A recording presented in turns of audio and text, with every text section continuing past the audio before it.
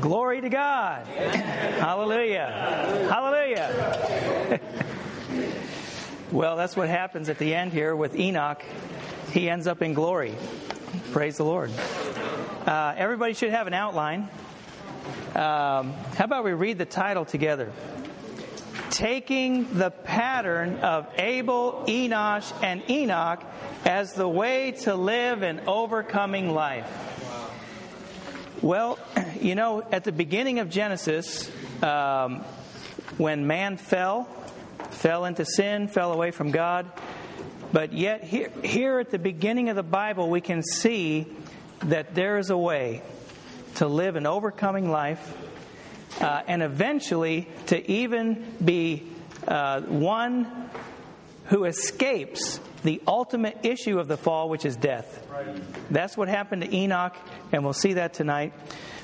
These three people, Abel, Enosh, and Enoch, should be patterns to us. Actually, there's one more, and that's Noah, but we'll get to him next week. But we need to consider these three this week. And you know, I was considering, do you want to live an overcoming life? Will you make this choice to be an overcomer? You know, God needs overcomers today. When Adam was created in the image and likeness of God, God's intention was that Adam would express God and would represent God with his authority on the earth, particularly over the creeping things, which is Satan, right? He's the biggest creep. But man was created to have authority and represent God and rule over and have dominion and express God. But we know this first man, Adam, he failed. And the whole race of Adam has failed God because sin came in. So then, a few chapters later, in Genesis 12, God calls one man, Abraham. And he became the father of the called race.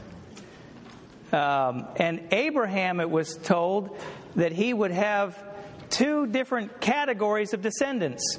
There would be the earthly descendants. God told him that your seed, your offspring, your descendants will number as the sand on the seashore. Those represent the earthly descendants of Abraham, who are the Jews. Right? They're descended by blood from Abraham. But Abraham was also told he would have descendants that would number as the stars in the heavens. These are the spiritual descendants of Abraham, who are all the Christians. The Apostle Paul tells us this in Romans, that the real Jews are those who are not circumcised in the flesh outwardly, but inwardly in the heart. And he's talking about the Christians. The Christians, by faith, are those who are the spiritual descendants of Abraham. But listen, the Adamic race failed God. The Abrahamic race, earthly descendants, failed God. When Christ came, the very Messiah, the one whom they prophesied would come, when he came, they rejected him. Even they instigated the government to put him to death. So they failed God. Then, how about the Christians? We know at the very end of the Bible, in Revelation, we see that the spiritual descendants of Abraham have also failed God. So there's a need and there's a call in Revelation for the overcomers. Who would overcome? To him who overcome, there's a sevenfold call to the overcomers. And this pattern at the beginning of Genesis with Abel, Enosh, and Enoch shows us the way to live an overcoming life. To be the very overcomers, plus Noah. We'll get to Noah next week. So let's consider then Abel. Let's read Roman numeral 1 together. Abel was an overcoming martyr.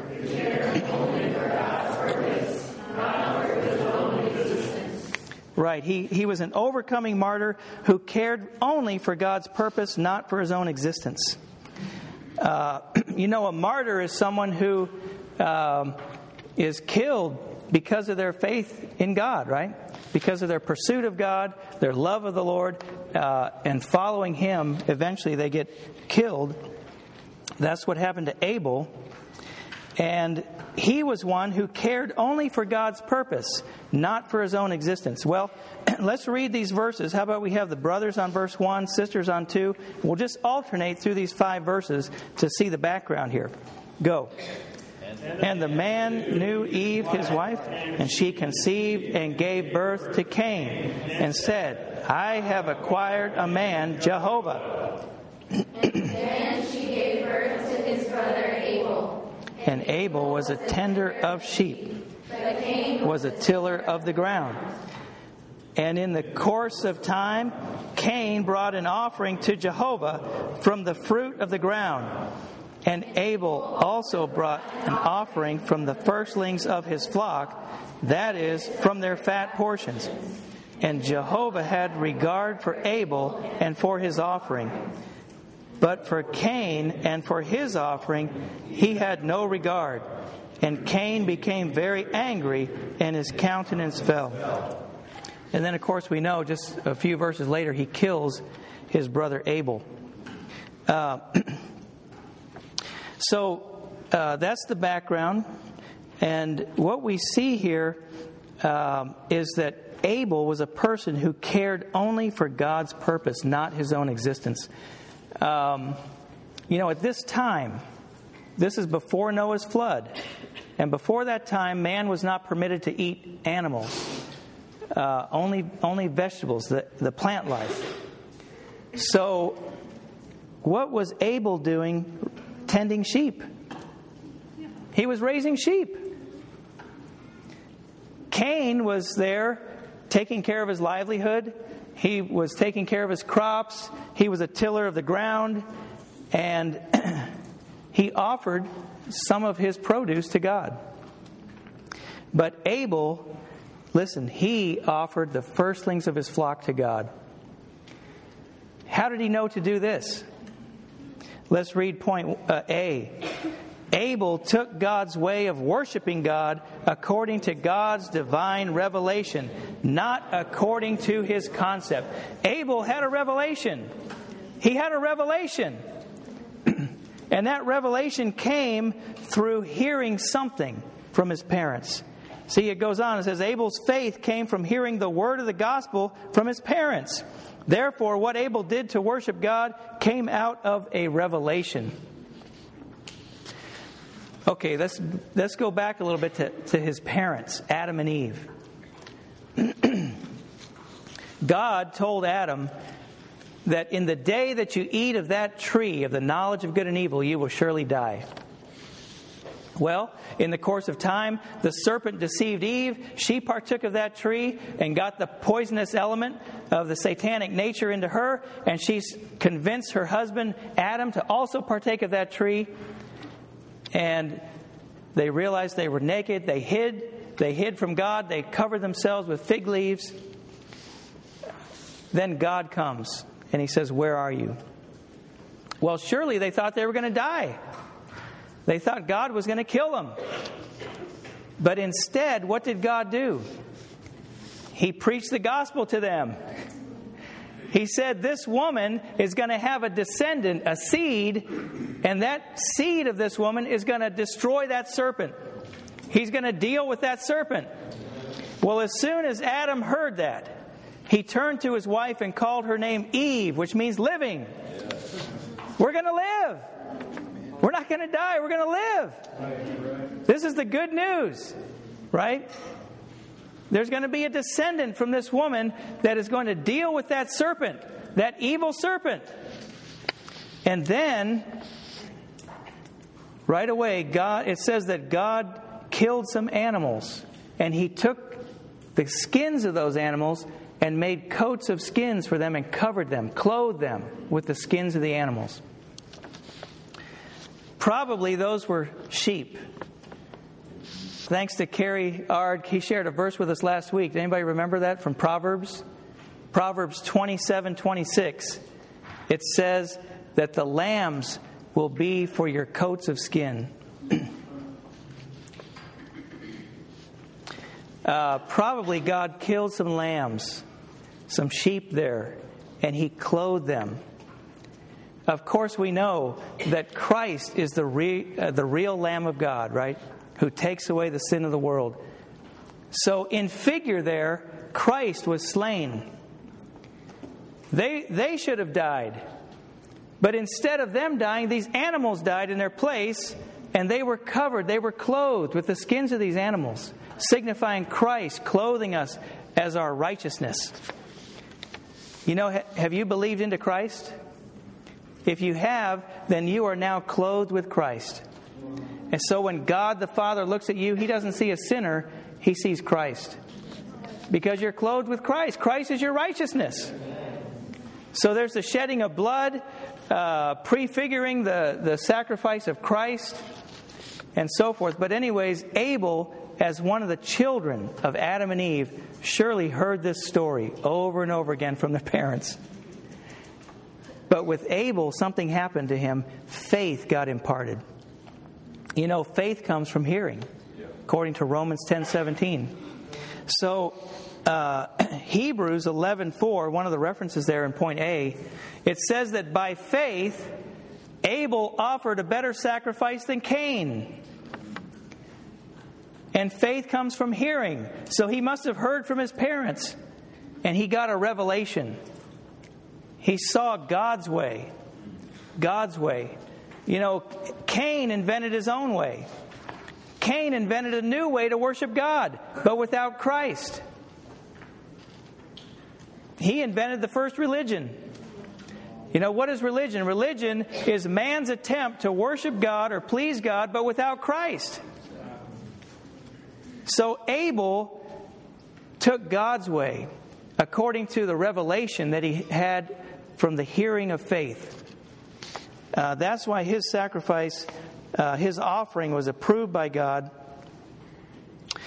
And then B says Abel was the first priest of God, living for God and by God, and in type offering Christ to God. Do you know, as a believer, as a New Testament believer, you are a priest. You don't need to hire someone to offer Christ to God for you. You are a priest, right? Just like Abel.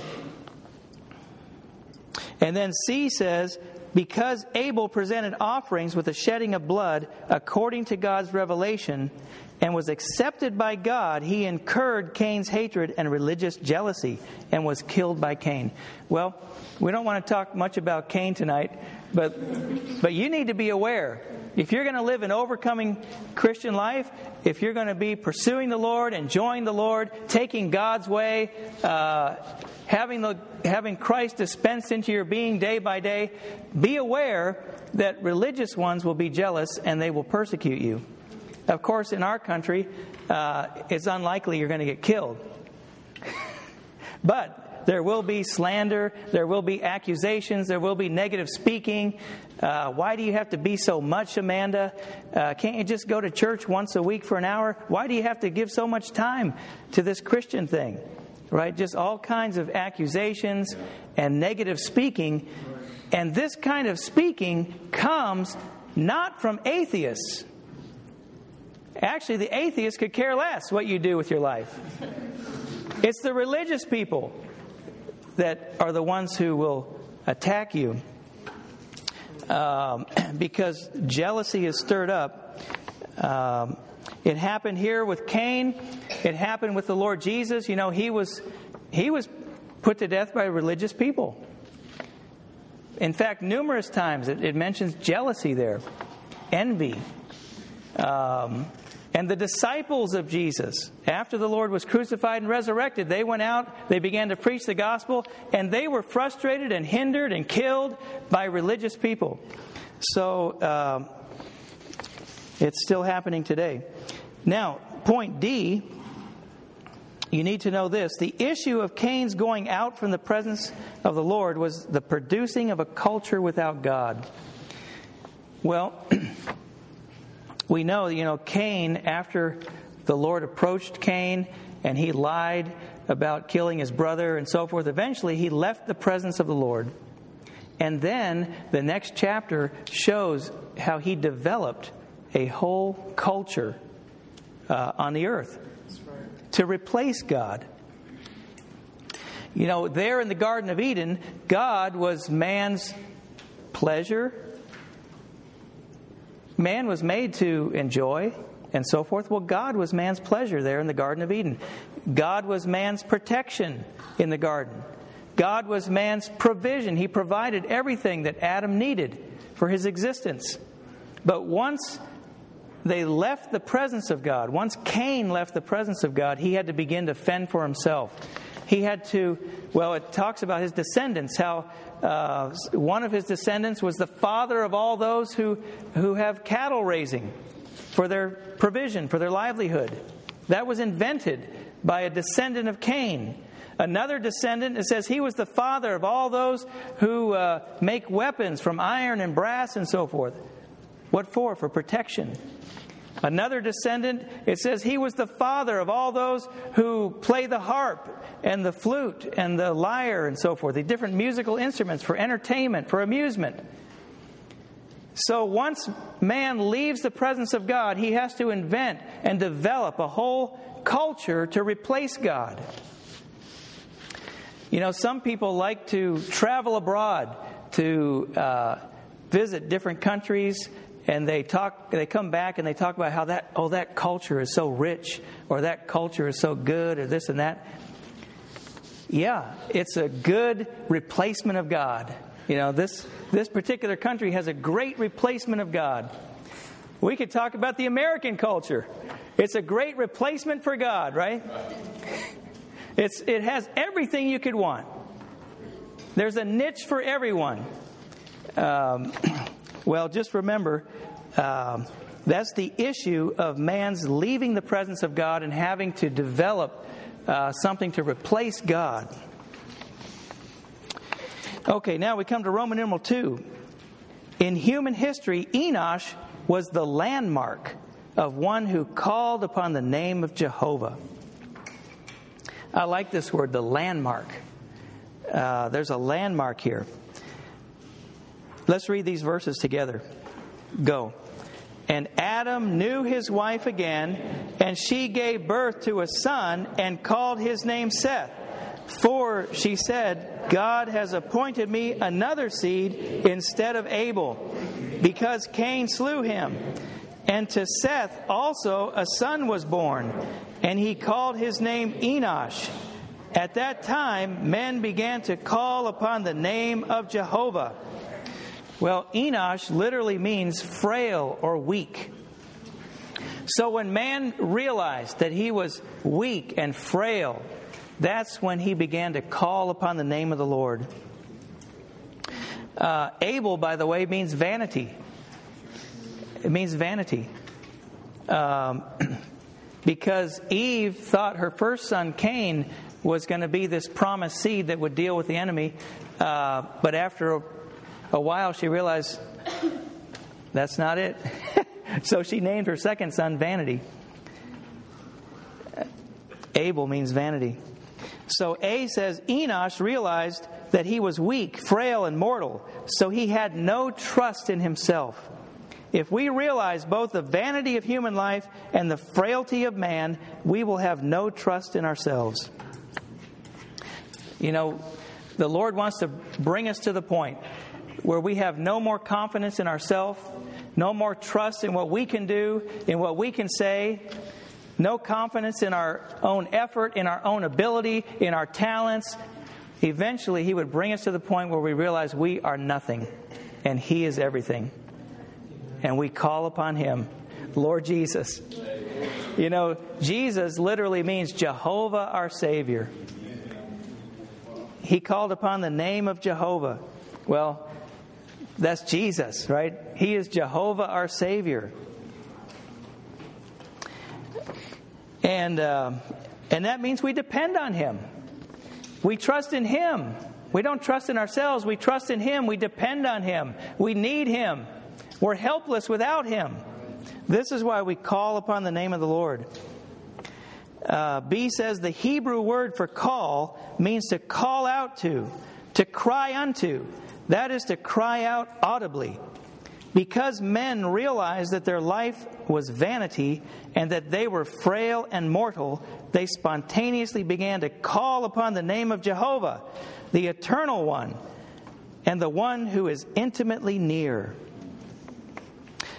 You know, at the beginning of Genesis, God, His name is Elohim, which refers to His relation to creation. But eventually He reveals Himself to man here as Jehovah, which means I am that I am. Or in the next point there, the name Jehovah means I am who I am. That is the self-existing, the ever-existing one, the one who now is and who forever is. Whatever we need, He is. Amen. Whatever we need.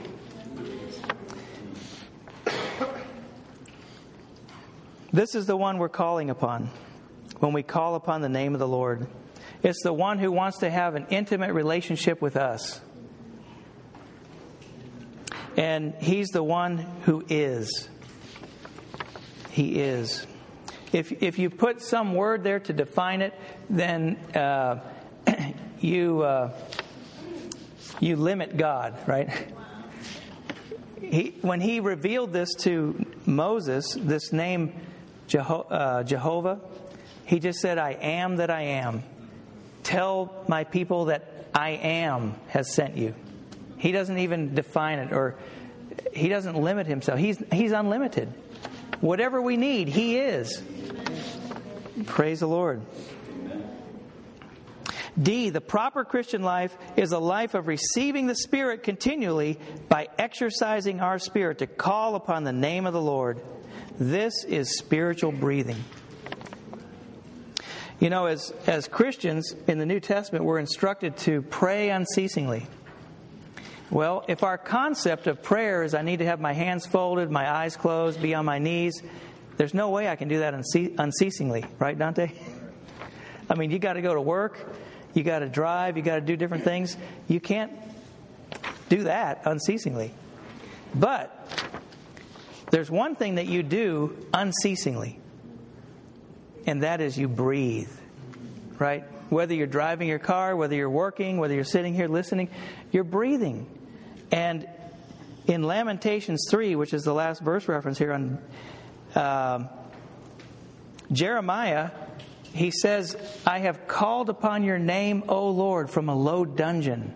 Hide not your ear at my breathing, at my sigh. He considered his calling on the name of the Lord as his breathing. You know, we can call on the name of the Lord anytime, every time, right? When you're taking a test, you can call on the name of the Lord. You might have to call quietly so you don't call the teacher's attention, right?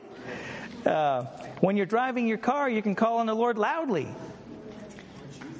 Lord Jesus. But however we do it, we need to be callers. Calling on the name of the Lord. When we call upon the name of the Lord, we get God wrought into our being. Praise the Lord. In 1 Corinthians chapter 1, he says, to the church of God which is in Corinth, to all those, who have been sanctified, called saints, who call on the name of the Lord, He is theirs and ours. Oh, that's not a exact quote there, but listen, the point is that when we call, we get sanctified. When we call, that separates us from everything common. When we call on the Lord, the divine nature is wrought into our being. Calling on the Lord is a significant practice in the New Testament. It seems so small, but it means a lot. It means a lot. With Abel, when Abel practiced worshiping God according to God's revelation, he was righteous. When Enosh was calling on the name of the Lord, he was sanctified. Then you come to Enoch. Number 3, let's read this together. Enoch walked with God by faith to escape death and to obtain the testimony that he was well-pleasing to God. Okay, let's read these verses. And Enoch lived 65 years and begot Methuselah. And Enoch walked with God after he had begotten Methuselah 300 years. And he begot more sons and daughters. And all the days of Enoch were 365 years. And Enoch walked with God, and he was not, for God took him. How about that? This is the first person in the Bible that got raptured. That got taken up to God. He escaped death. He escaped the ultimate issue of the fall, which is death. And the way he did that was he walked with God. Of course, he also had the practices of his forefathers. He was worshiping God according to God's revealed way. He was calling on the name of the Lord, but also he was walking with God. And it says here in A, when Enoch had lived 65 years, he had a son and gave him the name Methuselah. This name has a prophetic significance, meaning when he is dead, it will be sent. Well, what is it? Do you know, Angela? Noah's flood. The flood at Noah's time. The judgment will be sent. When this person dies, God's judgment, the flood waters, which are going to wipe out the whole inhabited earth, are coming. Can you imagine? You know, Joseph here, he and his wife are going to have a son soon. About a month and a half. Joseph, what if you were awakened in the middle of the night by God sometime in the next few weeks? And he said, you need to name your son Methuselah. When he dies, the judgment is coming. How would that affect your living? Wouldn't that cause you to walk with God? That would cause you to not dare to live an ungodly life. Right? Well, that's certainly what happened to Enoch here. Look at point B.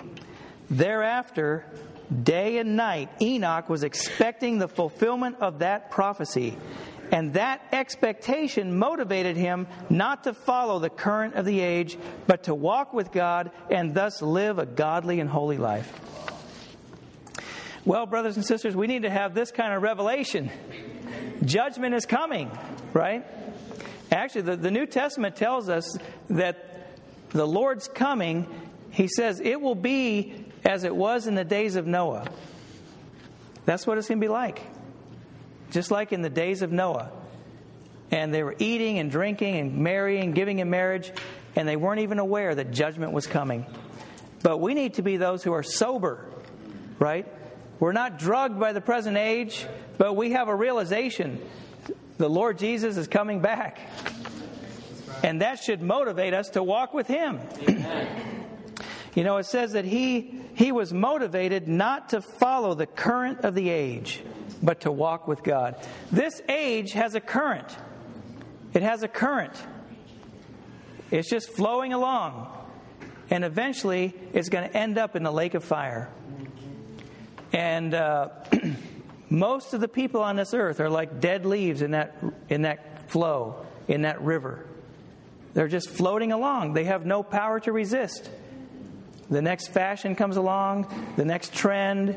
They're just floating along with the current of the age. And this age is going downhill fast. Exponentially. You know, I've been around for a few decades, and I can testify that the level of corruption, the level of immorality, the level of degradation in society today is orders of magnitude greater than it was just a few decades ago. Orders of magnitude. Well, we don't want to follow the current of the age, right? We want to be those who are taking God's way, worshiping God according to God's way, calling upon the name of the Lord to be sanctified, and who are walking with God, not according to the current of the age. Now, I think we all should read point C together. Go. This defines what it means to walk with God, okay? Go. To walk with God is to not override God, to not be presumptuous.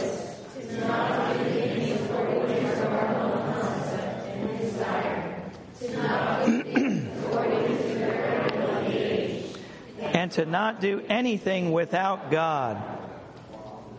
Well, to walk with another person is not easy. It's not easy.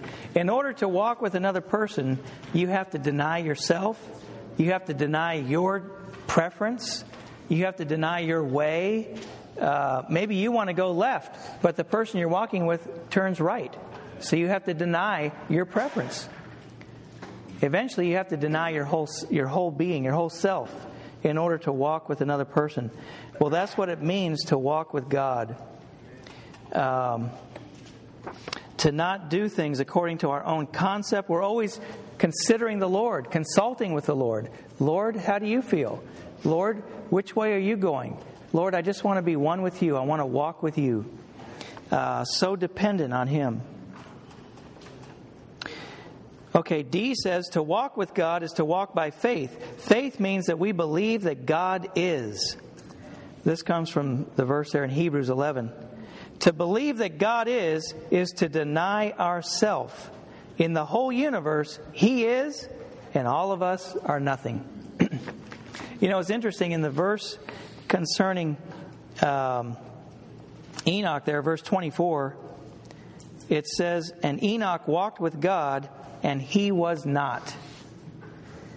And then in the book of Hebrews, chapter 11, it says he believed that God is. We must believe that God is. If He is, that means we are not, right? Well, we still are something, but as we walk with Him, we become less and less, and eventually we're nothing. And we're not. As we walk with the Lord, we mature in the divine life. The Lord grows in us. Point E says our being raptured, escaping death, depends on our being mature in the divine life by our walking with God. You know, there's a misconception out there about the rapture. Sometimes I've seen this bumper sticker. It says on the back of a car, in case of rapture, this car will be unmanned, or something like that. See? Yeah, right. People have this misconception that, well, I received the Lord 20 years ago, 30 years ago. I'm fine. As soon as whenever the Lord comes back, I'm suddenly going to be taken up. Actually, it's not going to be so suddenly if you're not mature, right? Because the rapture in the book of Revelation is likened to a harvest of a grain field. And you never harvest grain until it's dry. It has to be dry. It has to be fully ripe. And when grain is ripe, it's dried out. When grapes are ripe, they're full of water. But when grain is ripe, it's dry. And all that moisture, that water, signifies the water of this age. It needs to be dried out of us. We're still green. Austin, we're still green. We still have worldly juice in us. We still care for the things of the world. But the more we walk with God, the more the worldly juice is drying out. It's drying out. If you harvest grain when it's green, it's going to mold. It's going to rot. You have to wait until it's dried out. So the Lord is going to wait until we're dry, until we're mature, until He has grown in us to a sufficient degree, then He can take us. And if we're not ready by the time of the Great Tribulation, then that will be God's mercy to us to allow us to go through that situation to be dried out. Can you imagine when the Great Tribulation is going on? Are you going to be caring for the things of the world? No, you're going to be caring for God, right? All the worldly juice will be dried out of you. It's God's mercy so that you can be raptured before His second coming. Well, this should be an incentive to us. It should be a motivation to us to walk with God. Amen. Just like Enoch was motivated by Methuselah to walk with God. because he realized when this person dies, the judgment is coming. So anyways, this is these three are a pattern for us, a pattern to live an overcoming life. In this dark age, in this corrupt age, thank the Lord we have patterns, and patterns in the Word that we can follow to live an overcoming life. Now, as I mentioned, Abel, he was righteous because he took God's way of redemption.